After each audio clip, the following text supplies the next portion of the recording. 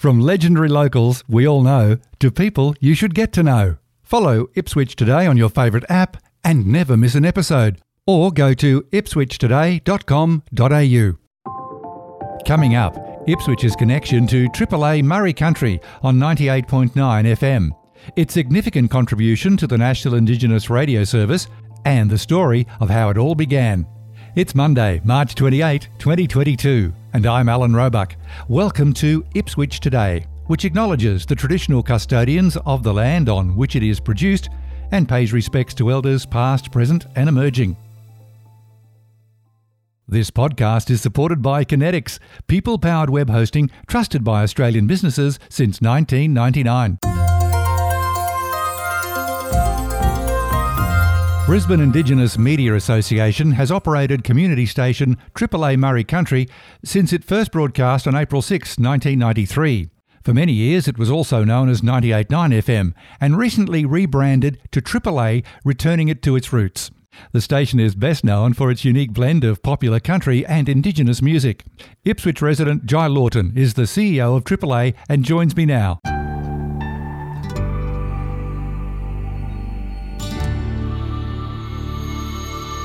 Thanks for talking with Ipswich Today, Jai. Thank you. Thanks for having me. AAA Murray Country has many broadcasting firsts to its credit, and the station's been on air now for nearly 30 years, and it was a long road to get there. What can you tell us about the formation of the Brisbane Indigenous Media Association and the path to applying for a community FM licence?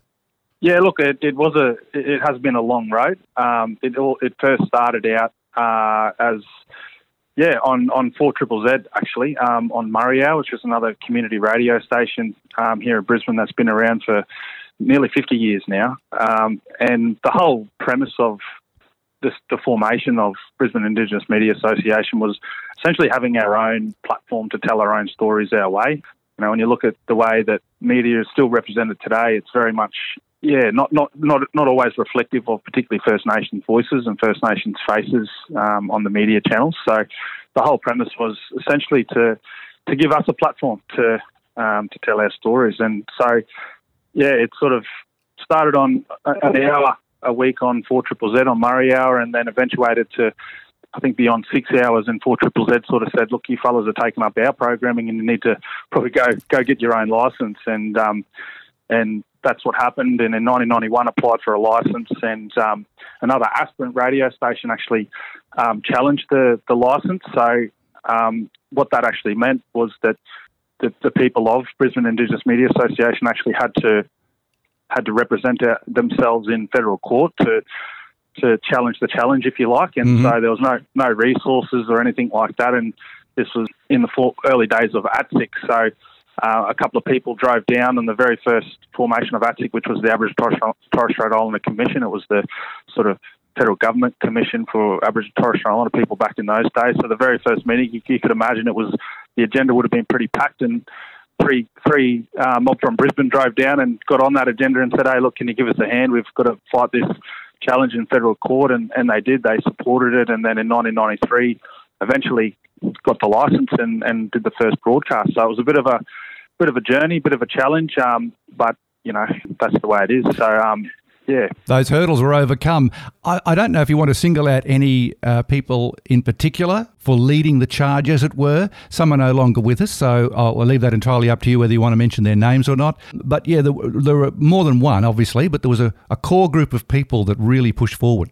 Yeah, look, there's sort of two family groups that are synonymous with the development of BEMA and AAA, and first and foremost, that's Uncle Ross Watson, who is no longer with us. He was the brainchild, if you like, around very much a visionary. He established many things. The Murray School was another one that he established, our own independent school for Aboriginal kids. So that still existent today. But he was very much the brainchild, and his brother, Uncle Charlie Watson, was the founding chairperson of the organisation, and still has a lot to do with it. I still ring him from time to time and pick his brains, although he tells me, he's retired now and it's our turn. It's your job now, Jai.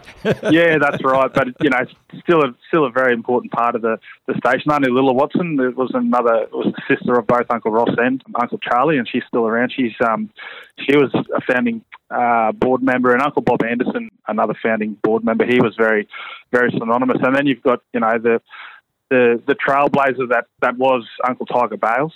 Yes. He really came with that broadcasting knowledge. Uncle Charlie says as well that, Uncle Ross and others knew the importance of, media and radio and all these different things, but didn't necessarily have the experience in broadcasting. And that's what Uncle Tiger brought. He brought that wealth of knowledge of radio. He worked in Koori Radio and Radio Redfern, all those different things down there in Sydney. And so he came up here and really took it to the next level and started to build a really solid program schedule and established Let's Talk, which is now next year will be 20 years running. There's nearly 3,000 episodes of that program. Now, just briefly explain what Let's Talk is all about. It's obviously a talk program. Yeah, that's right. Let's Talk is sort of an hour dedicated to, I suppose, speaking on our stories of what it is to be an average Torres Strait Islander person in this country now, and that includes unpacking the historical stuff. But really, it's about elevating,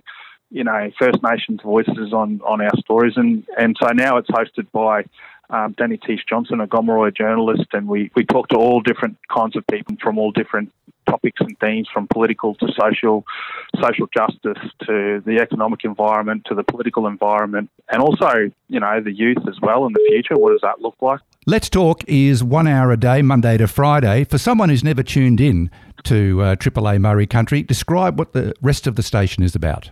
Yeah, the rest of the station, and it was part of the rebrand that we've just recently undergone. It's really about that, what the station's all about, and that's that mixture of, we're a First Nations Aboriginal community controlled organisation, which is the Murray component, but we also have the country component, which has always been an important aspect for a number of reasons. The first reason being that, myself included, I've been reared up on country music, and my grandfather was a stockman and worked across all central Queensland, and so the country component, we've always grown up listening to Charlie Pride and Merle Haggard and Dolly Parton and all that sort of stuff. So we've always, country music and First Nations culture, there's always been something, there's some synergies there. But the other, I suppose, important aspect of it is that country music allows us to also, I suppose, in many ways, educate and inform, avid country music listeners on First Nations issues as well, yes. And First Nations perspective. So it plays those sort of dual roles. We have 11 programs throughout the week. Your breakfast and your drive. Your more entertainment, bubbly type programs. Obviously, Let's Talk we've spoken about, but then we've got sort of other niche sorts of programs that include, Three Chords and the Truth, for instance, which is hosted by Paddy McHugh and Jan Myers, who are pretty experienced musicians themselves in their own right, but they talk about Alta Americana and different forms of country. So there's different forms of music. We've still got Murray Hour.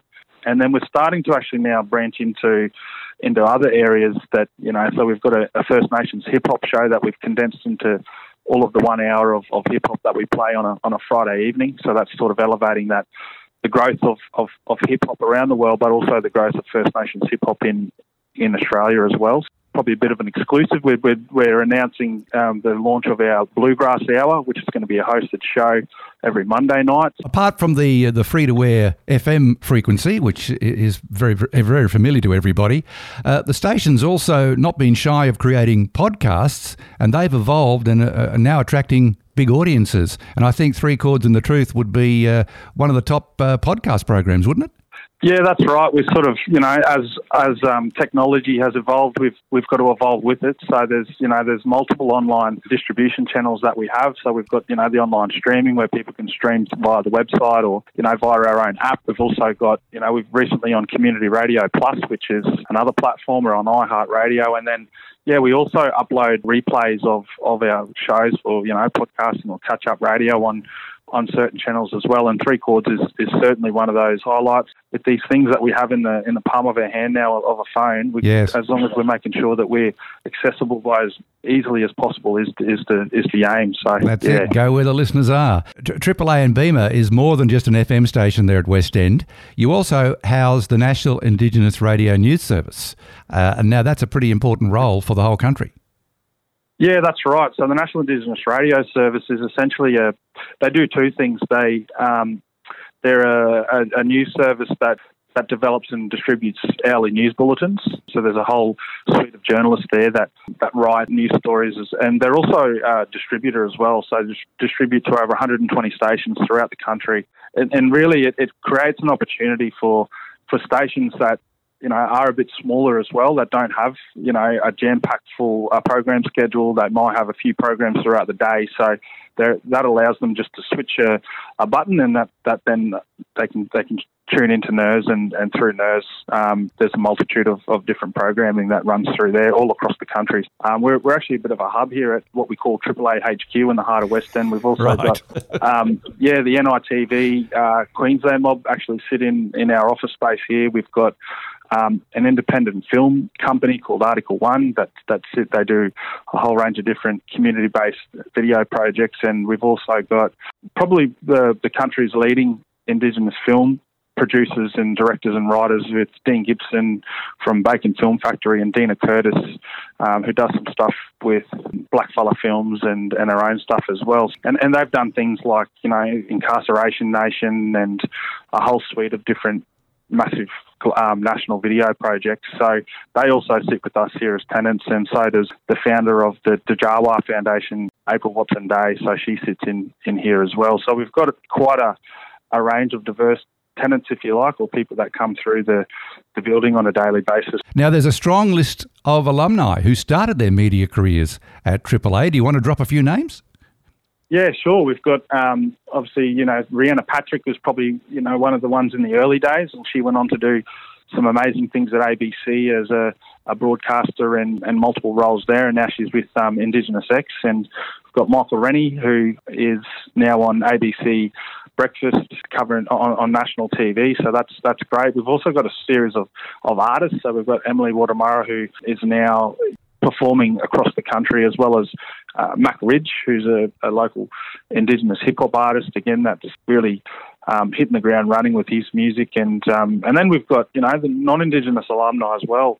He's probably more known as Clancy Overall, but he was the brainchild behind and the founder of the Batuta Advocate. So he cut his teeth here in a traineeship. That was his first sort of exposure to media, and now he's gone on to do bigger and better things. And then it's also done us really well in terms of the succession planning for our own internal broadcasters, some which have gone off and come back. And so 40% of our on-air team are actually AAA training alumni. Yeah, the training department really does provide a pivotal role, and we've got other divisions as well, but the training provides a really pivotal role, not only internally for us here, but also to enable an opportunity for people to cut their teeth in the media sector. You've certainly painted a great picture that it's more than just an FM station. So can we come back to you, Jai? Who is your mob? Yes, I'm a Bidjara man from West Queensland. There's not a lot of towns around that way, but the sort of one of the really significant cultural sites for us is,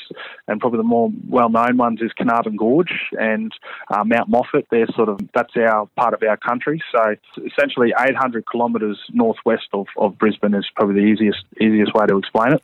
You came to the role of CEO from a non-media background. How did that come about? Yeah, it was an interesting one. My background, I suppose, is I've spent a lot of time in state and federal government in different departments, youth justice being one of the longest I spent, and then I worked in the national business space, sort of supporting mob through starting their own business right through to finance. So we used to finance on a yearly basis $62 million worth of finance for small to medium Indigenous businesses. So, and then I went and did my own thing, working with my own business and consulting to a number of different things in terms of, Melbourne Business School I did a big piece of work through Melbourne Business School, but up with the community of Yarrabah, up in sort of a few kilometres out of Cairns. So they're the largest discrete community in the country. Did some work there and really fell into it by accident. I actually went to university with Carver Watson, the previous CEO, who's the son of Uncle Ross Watson, who was the brainchild that I talked about earlier. So went to uni with him, and he basically just said, look, he's looking to transition, the role's going to come up, and suggested I apply. And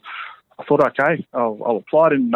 I knew of the organisation and the prominent role it has in the community, but in terms of the detail of it, I wasn't real clued onto. So I put in an application, and the more I went through the process, the more I learned about, the pivotal role and the rich and proud history and all these other different things, and really fell in love with it all and through the application process, and was lucky enough that I got appointed to the role. But you're learning very fast, obviously, and coming up with these new ideas along with the team. Yeah, that's right. And we're really, our focus has been ensuring that, that the radio division, if you like, is the spearhead and always will be the spearhead, but we're concentrating on other multimedia aspects of it. So we've actually got we spoke about the training arm earlier, but we've also got a video production house. So we run a video production house internally here. We've got a TV studio on site, and we do a whole range of campaign work nationally. So we're just finalising the national Are You OK Stronger Together 2.0 campaign through Are You OK, and developing a whole suite of resources with a whole range of other different clients, including Relationships Australia, Queensland, and some public health networks here locally. And so we're really, really growing that area to be more than just radio, but other forms, including video. And then the events arm is something we launched late last year, which really complements all other divisions. When we do it, we launched the events arm through Brisbane Blacks Live, which was a 6-hour-long music festival featuring some of the biggest artists in the country, from Troy Casadale, Mop and the Dropouts, and then some of the emerging mob coming through, Maisha and Betty Rays and others like that. So we had a jam-packed agenda, and what that allows us to do is create a platform for community to come together. We can broadcast it through our FM radio. We can provide an opportunity for the training element, and we can also simulcast through live streaming through the video. So it enables us to really use all the tools of what AAA is, and it's an exciting next chapter. And AAA's had a lot of involvement with Ipswich over the years with live broadcasts. I can recall a couple from the Ipswich Library. And your connection to the city is you chose to move here with your family. Yeah, that's right. I've been an Ipswich resident now for over 10 years. It's a beautiful part of the world. It's a great community. And we've got a massive listenership out there as well. And we're looking forward now with COVID, us learning to live with COVID. We're looking to get outside just generally more through some more outside broadcasts and events. So we're working with the council at the moment on a number of proposals for events, but also the outside broadcast component, have more of a physical presence out there. I mean, we do a lot with CMC Rocks. We've got one of our station sponsors out there, Dave Cullen from ProDrive. So We've got a really strong presence out there. So looking forward to having, now with COVID, having a more physical presence. Jai Lawton, it's been great to catch up and hear all about AAA Murray Country. Thanks again for chatting with Ipswich Today. Thanks, Alan. My pleasure. And a reminder, you can look for the link to AAA in the show notes. Ipswich Today is supported by Kinetics, people-powered web hosting trusted by Australian businesses since 1999. This podcast is also listener-supported. Please make a once-only gift or regular donation to help keep it online. Just go to ipswichtoday.com.au and click the donate button on the homepage to make a payment through PayPal. Follow and stream this podcast from your favourite app, including iHeartRadio and Amazon Music Podcasts, or play Ipswich Today from smart speakers. Music is supplied by Purple Planet Music. This is Alan Roebuck. Thank you for listening.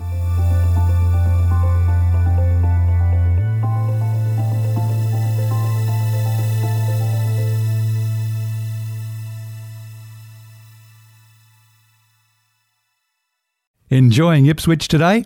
Please share the love on your socials.